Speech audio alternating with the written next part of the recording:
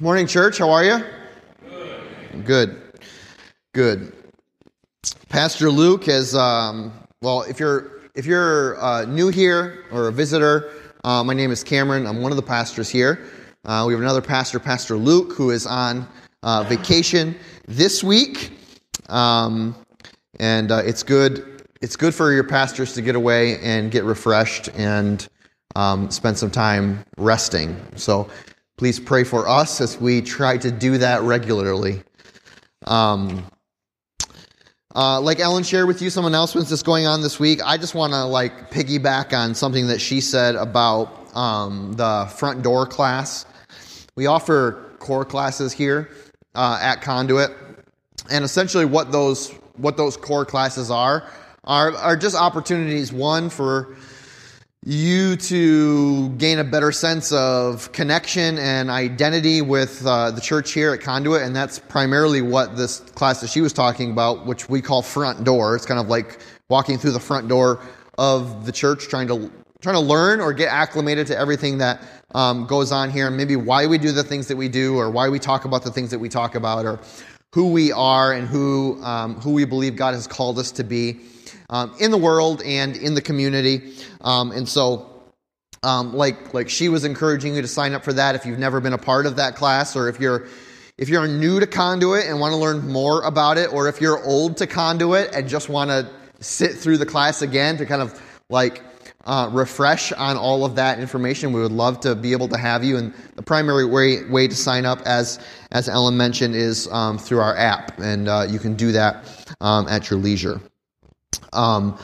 So last week obviously was Easter Sunday, and it's always in all of life, not just here in church, but in all of life, there seems to be this question or this dichotomy, almost like this looming disappointment that happens when you have what you might call a mountaintop or high altitude experience, right? And that is what comes next? What is next after you're at the top, right? And for Christians, Easter is our the apex of belief. It's the apex of practice. It's the apex of our year, and it is actually the apex of our lives, right? What happened on Easter Sunday, what we celebrate, how we express our faith and belief in that, in what Jesus has done. So then the question comes, okay, well, what now? How do you follow that up? How do you follow up on Easter Sunday? And I shared last week, and I shared both at the Good Friday service and in the Sunday service about sometimes the sense of pressure that there is to as a preacher to develop content, right? That is engaging and inspiring and encouraging and faithful to the word, and that is something that the people that I'm pastoring have never heard before, right? Or that maintains the spiritual momentum or trajectory of what we talked about last week. And what I've been learning over the years is that that's not what God requires of me, right? And that's not what God requires of us as a family or as a community, is to ensure that every bit of information is new and fresh and inspiring and engaging and encouraging. Because like I said last week, sometimes the old truth is the only truth, right?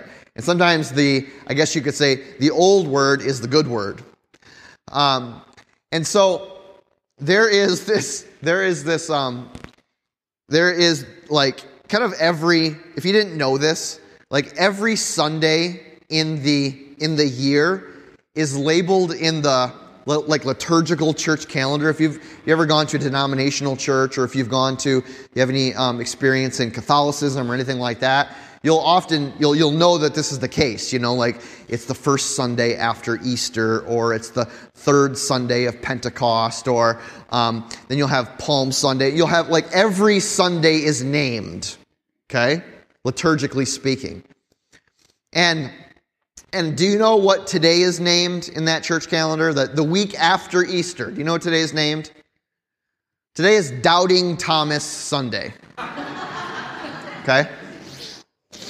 It's like, so like, talk about being on like a mountaintop on Easter, and then the very next week having it be like Doubting Thomas Sunday.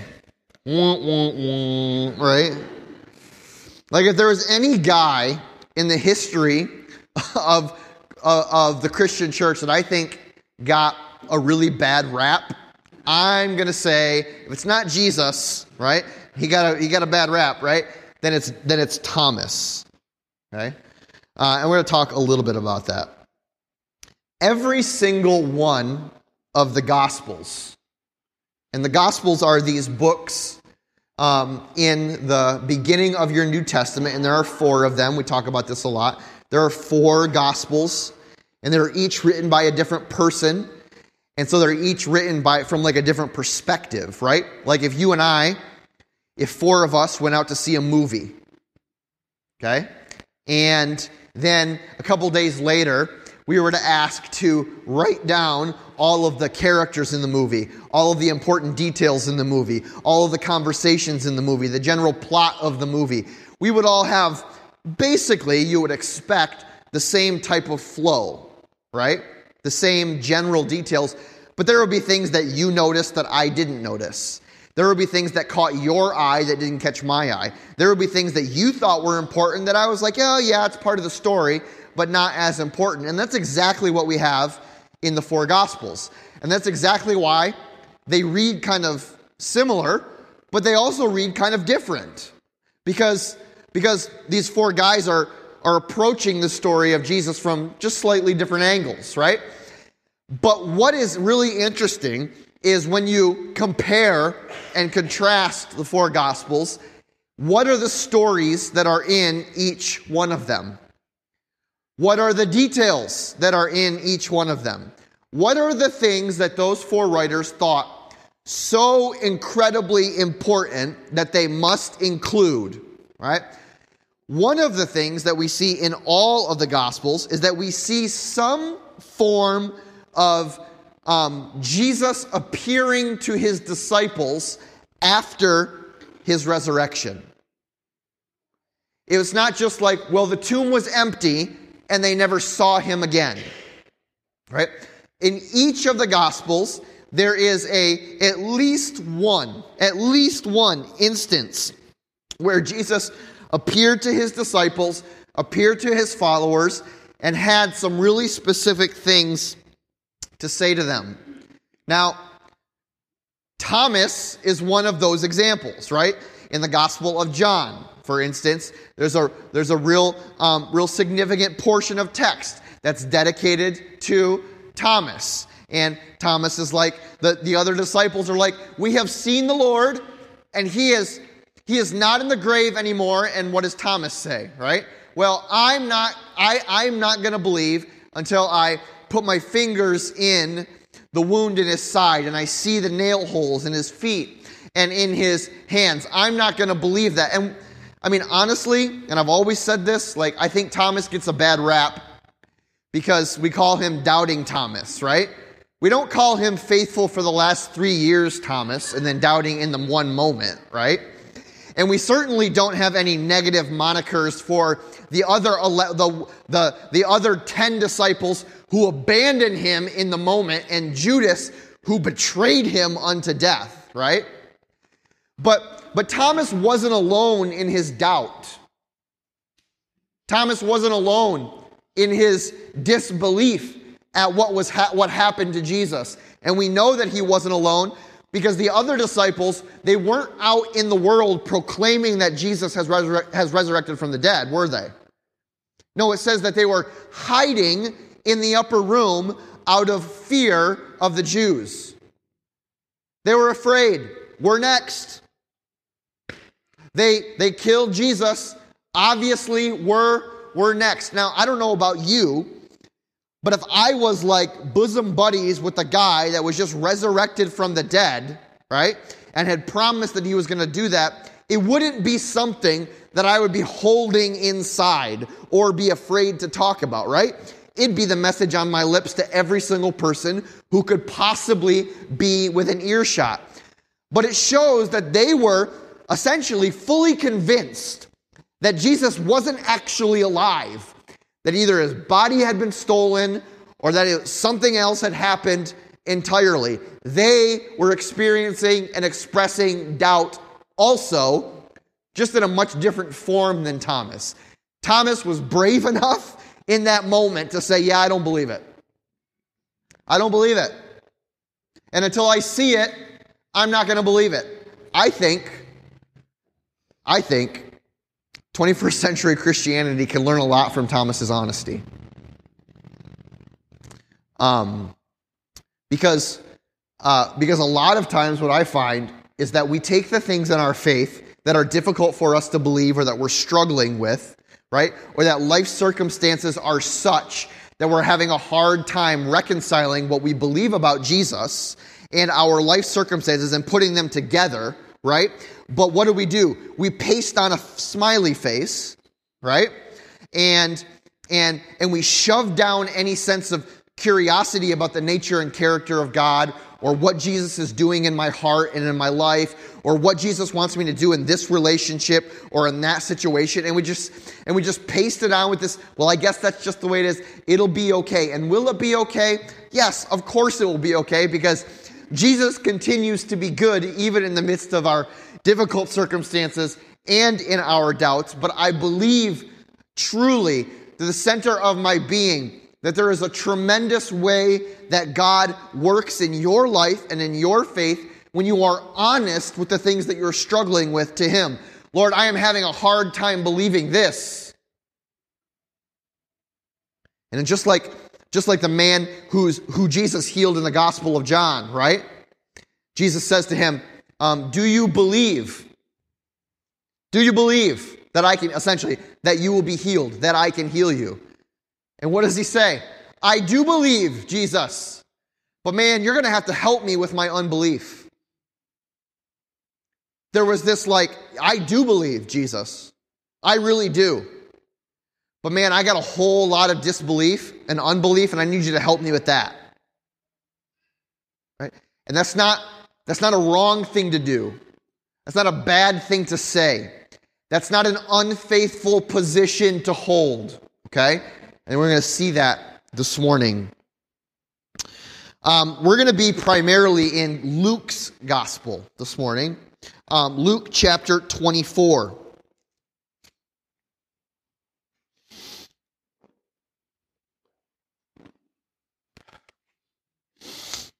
And this is all Luke chapter 24 is the last chapter of the Gospel of Luke, and the whole thing is about the resurrection. Okay, what happened at the day of the resurrection, and then what happened immediately following the resurrection as well. Now, verses 13 through 35 are kind of one of the first appearances of Jesus to the disciples, right? And they were unable to see him for who he actually was. Initially, call this the road to Emmaus or the walk to Emmaus, right? But then we're gonna focus a little bit on Luke chapter 24, starting at verse 36. While the disciples, were still talking about this, meaning his previous appearance, Jesus himself stood among them and said, "Peace be with you."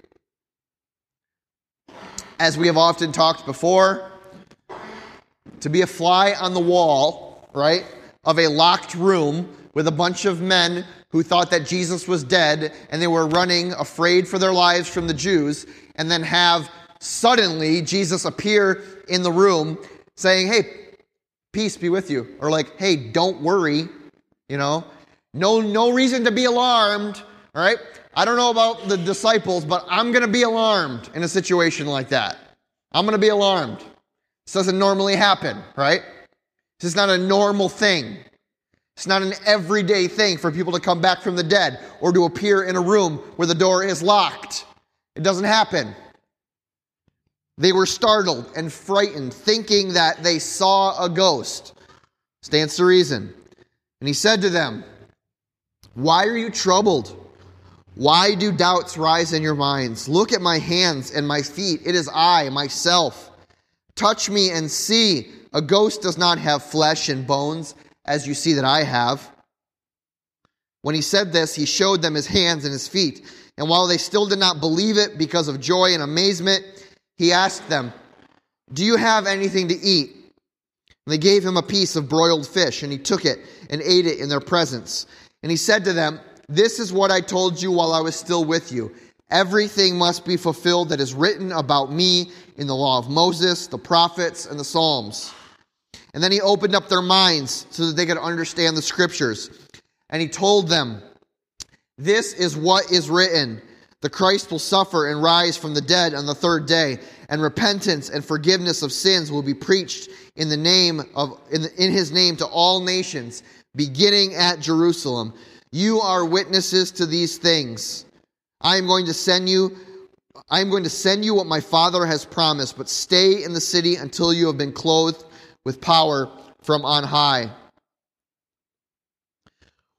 Jesus here, in appearing to them and seeing their doubt, he invites his disciples to actually touch and see and experience and believe that what he had promised and what they were seeing was actually happening. He recognized their doubt, right? He recognized their fear. He recognized everything that we would catalog as wrong with their response. And he responded in a way, not to beat them up about their disbelief, but to say, what is it that I can do that will inspire faith within you, that will inspire belief within you? And so he does something very interesting here. And the thing that he does is he asks them if they have anything to eat. This is all kind of like categorized as this kind of logical, apologetic type response of Jesus to say, hey, look, guys, I know that you think that what you're seeing is a ghost, is an apparition, is just some spirit. Tell me this. Can you touch and feel the body of a spirit? Can you touch and feel the physical presence of a ghost? Put your hands here. Touch, feel, see that I am not a ghost. In fact, let me take it a little further. I've been in the tomb for 3 days. I'm a little hungry. Do you have anything to eat? And they're like, yeah, take this fish. And he eats the fish. Why? Think Jesus is really hungry? Well, I mean, maybe. I don't know, right? But what he does here is says, hey, he essentially says, does a ghost need anything to eat? He took it and he ate it in their presence. What Jesus wanted to show them is that he was very, very much alive. That they were not seeing a ghost. That they were not seeing some spiritual figure before them. That he had a body. That he could eat food. That he was very, very much alive. Now listen, why is this important for you and I? Why?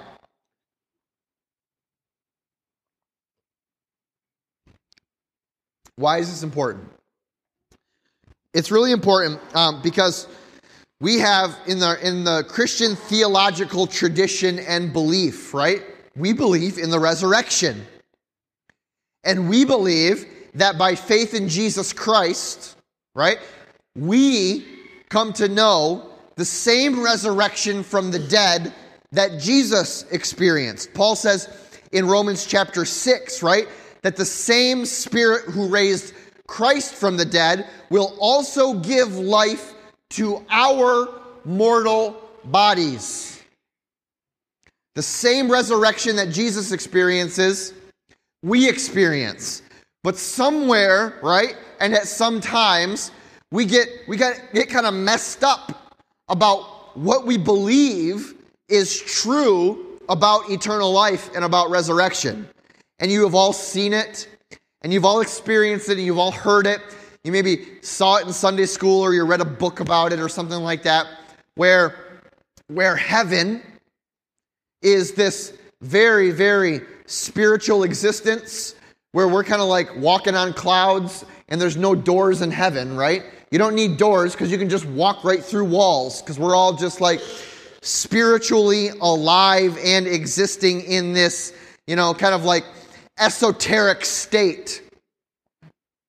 Well, actually the basis of Christian belief about resurrection is not that our bodies will go into the ground and they will stay there, and our spirits, since they're the good part of us, will live on eternally.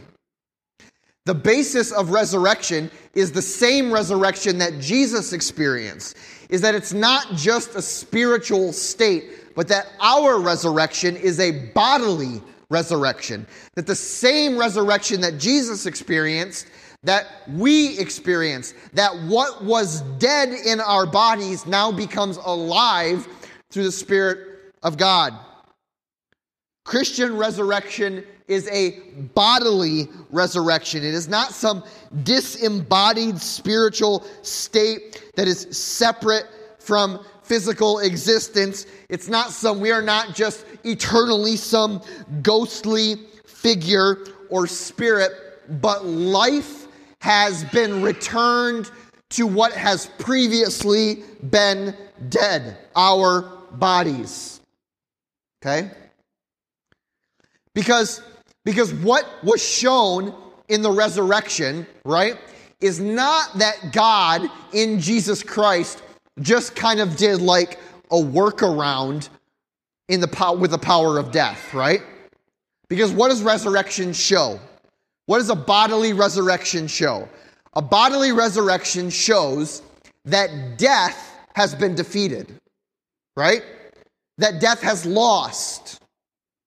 That God has the victory, right? That the grave cannot hold you. Right? So if our eternal existence was just spiritual or disembodied, it would kind of be a sly way of God getting around the whole, but I kind of beat death by just making your spirit exist forever, but your body is still dead. But that's not the point, right? The point of the resurrection is God's victory over the penalty of our sin, which has always been death. And so in order for that to remain true, our resurrection is not just God's spiritual workaround over the power of death. It's the complete abolishment of everything that death was, the finality of our bodies in the grave. And now we are, what was declared dead, what was laid in the tomb is now alive, and you can feel it, right? You can touch it, and you can eat food, and you can show that death has lost the war. In fact, Paul, the Apostle Paul, right, who, like we talked about the Gospels, the first 4 books of the Bible, or of the New Testament, roughly 2/3 of the New Testament, like lots of the rest of the New Testament, was written by the Apostle Paul. Most of them were written as letters. Letters to different churches, for instance. Letter to the church in Rome. Letters to the church in Corinth. Letters to the church in Ephesus and Philippi and Galatia and Colossae.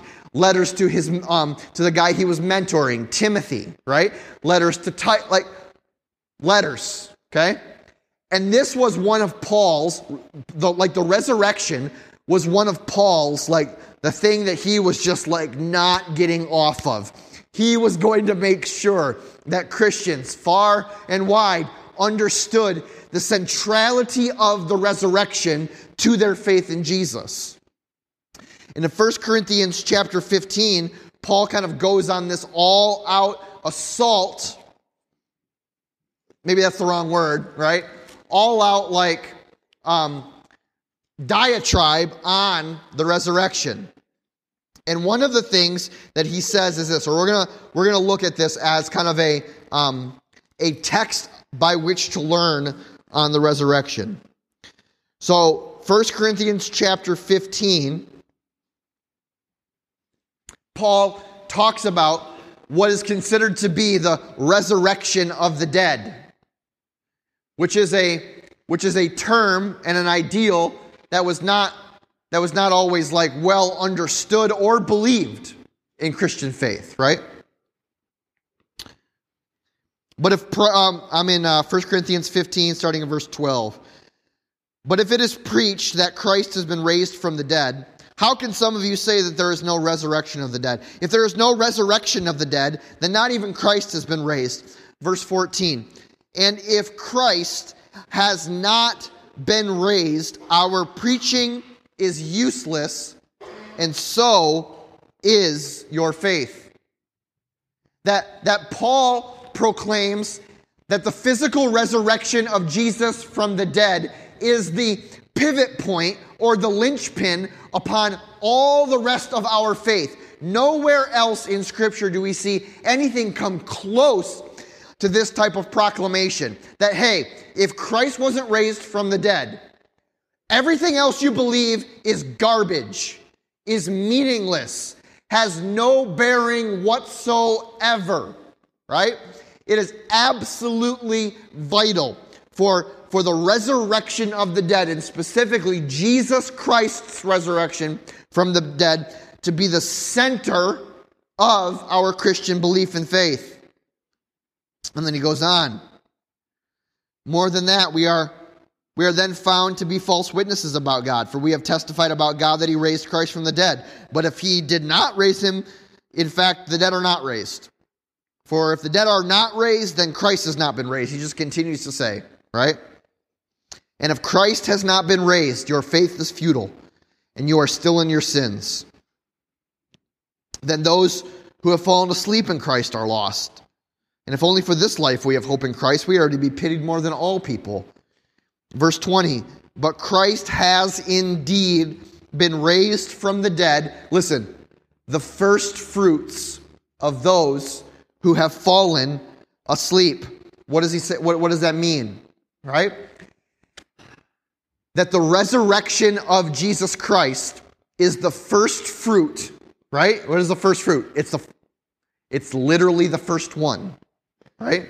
It's the first fruit that you take, right? It's the beginning, right? But Christ has indeed been raised from the dead. He is the first fruits of those who have fallen asleep. Not who are taking a nap, right? For those who are dead. For those who will be dead in Christ, right? That his resurrection becomes the first in a line of resurrections that are based on our faith in that work. That because Jesus was resurrected, everyone else can be resurrected by faith in him as well. Then he says this in verse 21, for since death came through a man, the resurrection of the dead also comes through a man. For as in Adam all die, so in Christ all will be made alive, each in his own turn. Christ the first fruit, then when he comes, those who belong to him, right? Then the end will come, where he will hand over the kingdom to God the Father after he has destroyed all dominion, power, and authority.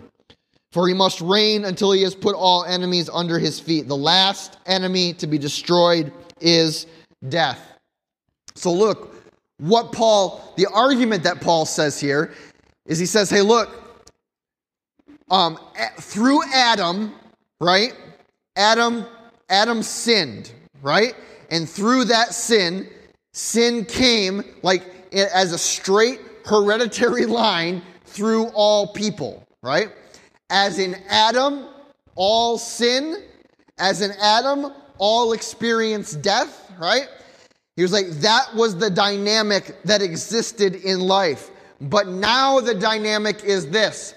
Because Jesus came in righteousness and holiness and offered himself as a sacrifice on the cross for sin and death, by the righteousness of Jesus, the dynamic has now changed. Now it's Jesus producing holiness unto resurrection can be ours. So we're not resigned to experiencing death through Adam. Now we are given the opportunity by faith to experience resurrection through Jesus. And then finally he ends with this in verse 42 of 1 Corinthians 15. So will it be with the resurrection of the dead. The body that is sown perishable is raised imperishable. Right? So what does Paul do here? Paul solidifies the idea that your body, which we may have long been thought to be in the dead, or to be dead and in the grave, and we're just going to live a spiritual eternal existence, right? Will now be raised in an imperishable state. To be imperishable means to never fade away, right? To not spoil, to exist forever, to never deteriorate. That which was perishable in the life of sin is now imperishable in the life of resurrection. Okay? So it is the cutest baby I've ever seen in my life. It's not even fair. What was I saying? Yeah. So our bodies, okay? Our bodies, physical bodies, touch, feel, eat, taste, right? Are raised from the dead. I don't even want to say that is a central belief. That is like the central belief about the resurrection of Jesus and it being our resurrection as well. Now, I'll let the cat out of the bag a little bit about what's coming in the fall here, is that we have planned a whole kind of sermon series on, I guess, we roughly call it like the end times, okay? Not just Revelation, all right? Because there is as much, if not more, about what's happening at the end of all time, right? In the rest of the New Testament and even into the Old Testament than there is in Revelation. So it's going to be a broad sweep about the end times, right? And that includes like what happens when Jesus comes back, and what happens to me, and what happens to you, and what happens to those who have died before Jesus comes back, and what happens to those who are still alive when Jesus comes back, and what is happening there, and what is all going on. And some of this stuff we'll be returning to then, okay? So back to our passage in Luke, where Jesus is addressing the disbelief of the disciples, right? And he's working with them in their disbelief, right? What I think is really important to point out or to recognize here is how Jesus, in his interaction with the disciples, displays a real gentleness with their disbelief. Talked a little bit about this at the beginning. That Jesus displays gentleness in the midst of their unbelief. Jesus understood, okay? Jesus understood that sometimes seeing was necessary for people to believe. He extolled the value of those who would believe without seeing, all right? But he also declared sometimes the necessity of people to see before they believed.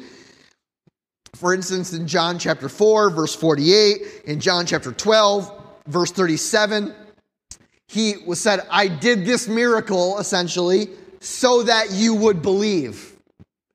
Right? That he would do things that would inspire belief because he knew that it was necessary for those things to be seen. And what is equally impressive to me about the way in which Jesus responded was that Jesus knew of the disciples' betrayal. Jesus knew that the disciples would betray him. Jesus knew that the disciples would abandon him. Jesus knew that the disciples would struggle to express belief in them. And he still appeared to them after his resurrection and offered them his peace. And in every single gospel, Matthew 28, Mark chapter 16, Luke chapter 24, John chapter 20, we see this response of Jesus. Now, I don't know about you, all right?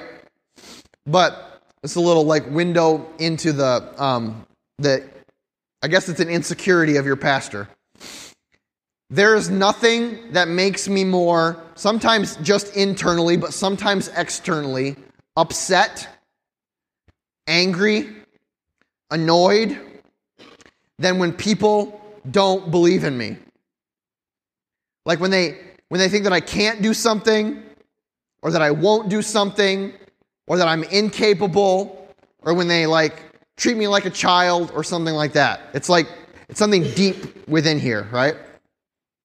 And so, when someone says I can't do something, and then I go out and do that thing, there's this kind of natural, I don't want to say natural, there's this fleshly desire for me to be like, come over here, let's go look at this thing, right, that you said that I couldn't do, but that I just did, right? Let me rub it in your face a little bit, okay? It's just like, Jesus needs to heal me of that. I understand that, right? And it's funny, but it's true, right? I understand. That's not a great quality. And so if I were Jesus, when I came walking back into that room, post-resurrection, I'd be like, hey dudes, what's up? What's up now? Huh? Abandoning me, betraying me, hiding, what gives? Told you I was going to do it. Right? There would be this sense of I am going to prove them wrong. I am going to show them. I am going to exact punishment on them for their abandonment of me, for their betrayal of me, and for their horrible disbelief. What else could I possibly have done for them or to show them? But Jesus doesn't have this response at all. In fact, generally, he doesn't even deal with it, and he doesn't even bring up their disbelief. He simply offers himself as proof that he is still here, that he is alive, that he is well. And actually, he went beyond just offering himself, just offering the evidence. What did he do next?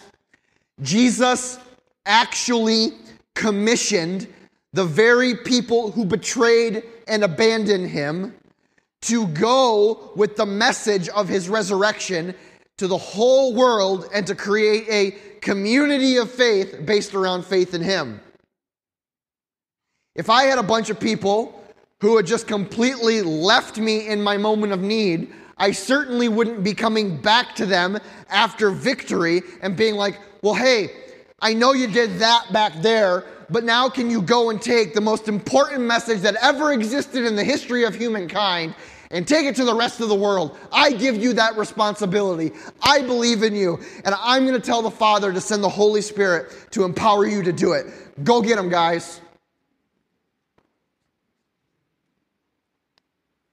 what it says to me is not that Jesus was faking it till he made it. Like, I'm just going to fake it till I make it. I'm mad at these guys, but I'm going to fake it till I make it. No, what it shows to me, right, is that their doubt and their disbelief was not a disqualifier for ministry, for them continuing to follow Jesus, as much as you and I make it a disqualifier for following Jesus. See, you and I regularly make pockets of disbelief or struggle or questions about our faith or about our relationship with Jesus. We regularly make that a disqualifier for all things church-related, all things faith-related. I'm not a very good Christian, or I can't really serve over here because I don't believe, I'm having a problem believing that or feeling that or doing that or whatever. And we disqualify ourselves because we think that doubt disqualifies us. Where what Jesus does is hands the entire keys to the church, to the men who had just hid away in disbelief, betrayed and abandoned him, and who still did not believe it even as Jesus was standing before them. And so our doubt, listen, our belief does not disqualify us, does not disqualify you from Jesus working significantly in your life. Jesus displayed a heart of patience and understanding as their faith was developed and grows. And he does the same for you. He has not changed at all. Finally, final point for this morning is this. The life, the death, and the resurrection of Jesus and all that it entails and offers to you was always the plan and the purpose of God. It wasn't like, oh man, what am I going to do now? Got to figure something out. But Jesus himself proclaims, right? He says in verse 44, "This is what I told you while I was still with you. Everything must be fulfilled that is written about me." Where? In the New Testament? No, way back. In the law of Moses. The law of Moses testifies about me, right? The prophets testify about me. The psalmist testifies about me. Then it says he opened their minds in verse 45 so that they could understand the scriptures. And he told them, this is what was written. The Christ will suffer and rise from the dead on the third day, and repentance and forgiveness of sins will be preached in his name to all nations, beginning at Jerusalem. You are witnesses of these things. I'm going to send you to what my Father has promised, but stay in the city until you have received power from on high. Jesus says, hey, look, this is not a new thing. This was God's plan all of the time. That through me, forgiveness of sins and repentance would come to all people. And it was that way from the very beginning, from the law of Moses to the prophets of Israel, now to this very moment. It was always the plan. You just never saw it. You refused to see it. You couldn't understand it. Okay, Pastor Cameron, who cares? Who cares if that was always the plan? Fair question. It's a fair question, right? I don't know if I have a significant answer about the complexity of the fulfillment of Scripture all the way from the law of Moses till the time of Jesus, but what I do know is this, is that God has been working towards your redemption before the shadow of sin ever darkened your soul. Right? Before you had consciousness of everything, through Jesus, God was putting the pieces together to ensure that you had a pathway of reconciliation with Him. That before anything bad happened, before any darkness fell, before any sense of hopelessness took root in your heart, God was making provision for your salvation through Jesus Christ. God didn't just have an eternal plan. God has a plan right now, too. He did not set his plan in motion and then it stopped in Jesus, and now he's hands off in your life. Like, hey, everything I needed to do, I did through Jesus in your life. I believe that God continues to work through faith in Jesus and the power of the Holy Spirit to redeem areas of your life that you think are long gone, way too hopeless, too far gone, too dark, too shady, too broken to ever address. But let me tell you what, not only has God or is God been working on redeeming every aspect of your life, He's been working on it from the very beginning of time. You are not surprising Him with what you are feeling. It is not a shock to Him what you are experiencing. God doesn't just have an eternal plan in Jesus, but He has one now in your life as well. One that may be, like it was for the disciples, too big for you to see or to comprehend. But God is actively working through His Holy Spirit to bring healing, wholeness, and reconciliation to the situations in your life that you feel are too hopeless and have long since abandoned any hope for resolving.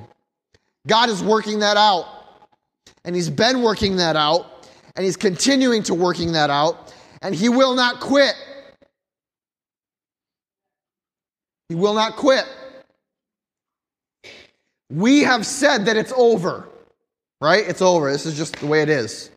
This is the way that my life is going to be. It's the way that relationship's going to be. It's the way my family's going to be. It's the way my health's going to be. That's just the way it's going to be. And that's absolutely everything that everyone said when they put Jesus in the tomb on that Friday. Well, that's just the way it is. It's over. He is dead in the grave. That's why they were hiding and in fear. That's why Mary was weeping at the tomb. All hope was lost, right? Listen, nothing is over until Jesus says it's over. Nothing is over until Jesus says it's over. And it's not over. It's not over. The empty tomb shows us that Jesus has declared nothing over.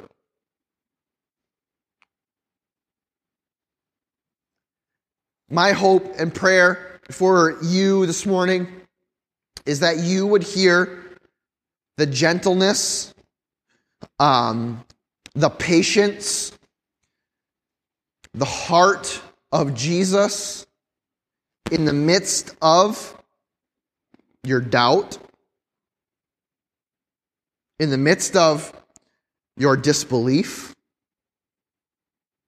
in the midst of the situations that you have long since abandoned as hopeless,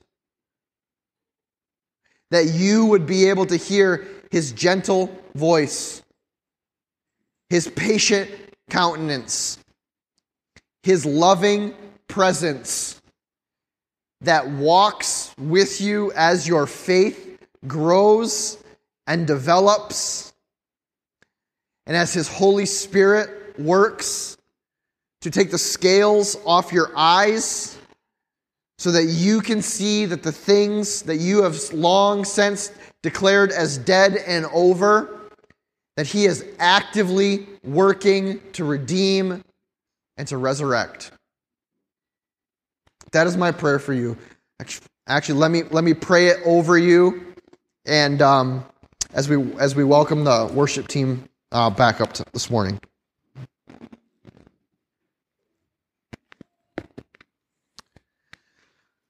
Heavenly Father, we pray in faith. And Lord, we express belief.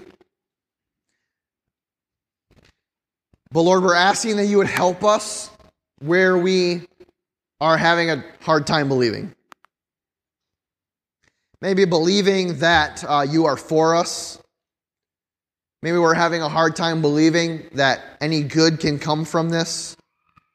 Maybe we're having a hard time believing that you are still working or that you have been working right from the get-go. But Lord, if you can work through the whole timeline of biblical history to bring redemption to even us right now, Lord, we have faith to believe, even though it's hard to believe. We have faith to believe that you are working in our situations right now. Lord, help us. Help us in our unbelief, and help us to experience and to articulate significant belief in your goodness for us, Lord. Lord, thank you for a place where we can come in honesty, where we can come in authenticity, and where we can say without any fear, yeah, I don't really know what I think about that anymore. My belief has been lost or misplaced. Father, I am confident, we are confident that you will meet us there. That you are meeting us there. Lord, that you will show us your resurrected body. That you will show us that you are victorious, Lord. Lord, show yourself to us, please. In Jesus' name, amen.